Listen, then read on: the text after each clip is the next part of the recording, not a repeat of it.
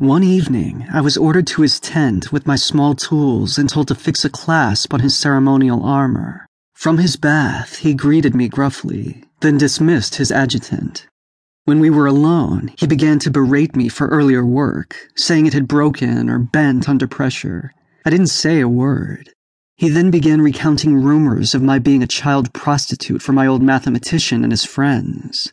Yet I still held my tongue. He began to accuse me of all sorts of lewdness. Not a word out of me. Finally, unable to contain himself, he jumped out of his bath, grabbed me to throw me onto the floor, but my foot was positioned that I fell into the bath instead. This was an unexpected treat. I thrashed around in the luxury of a hot-scented bath until I felt cleaner than I'd been in months. When I emerged from the tub, he was sitting down, barely covered in a small cloth, staring at his feet, lost in gloom.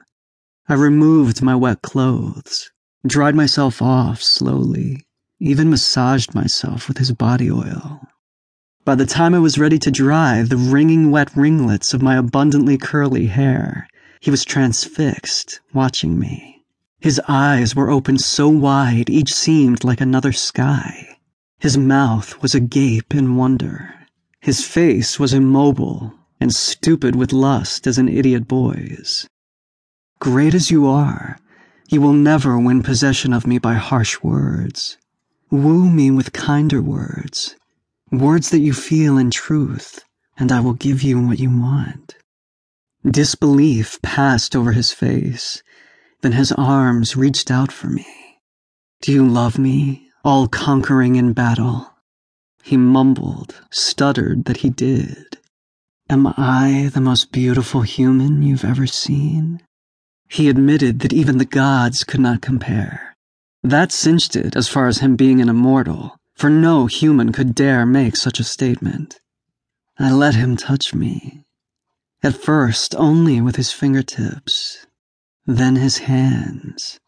Then I allowed him to draw me to him. Once, only once will you possess me, Great One, I said. Promise me that you agree.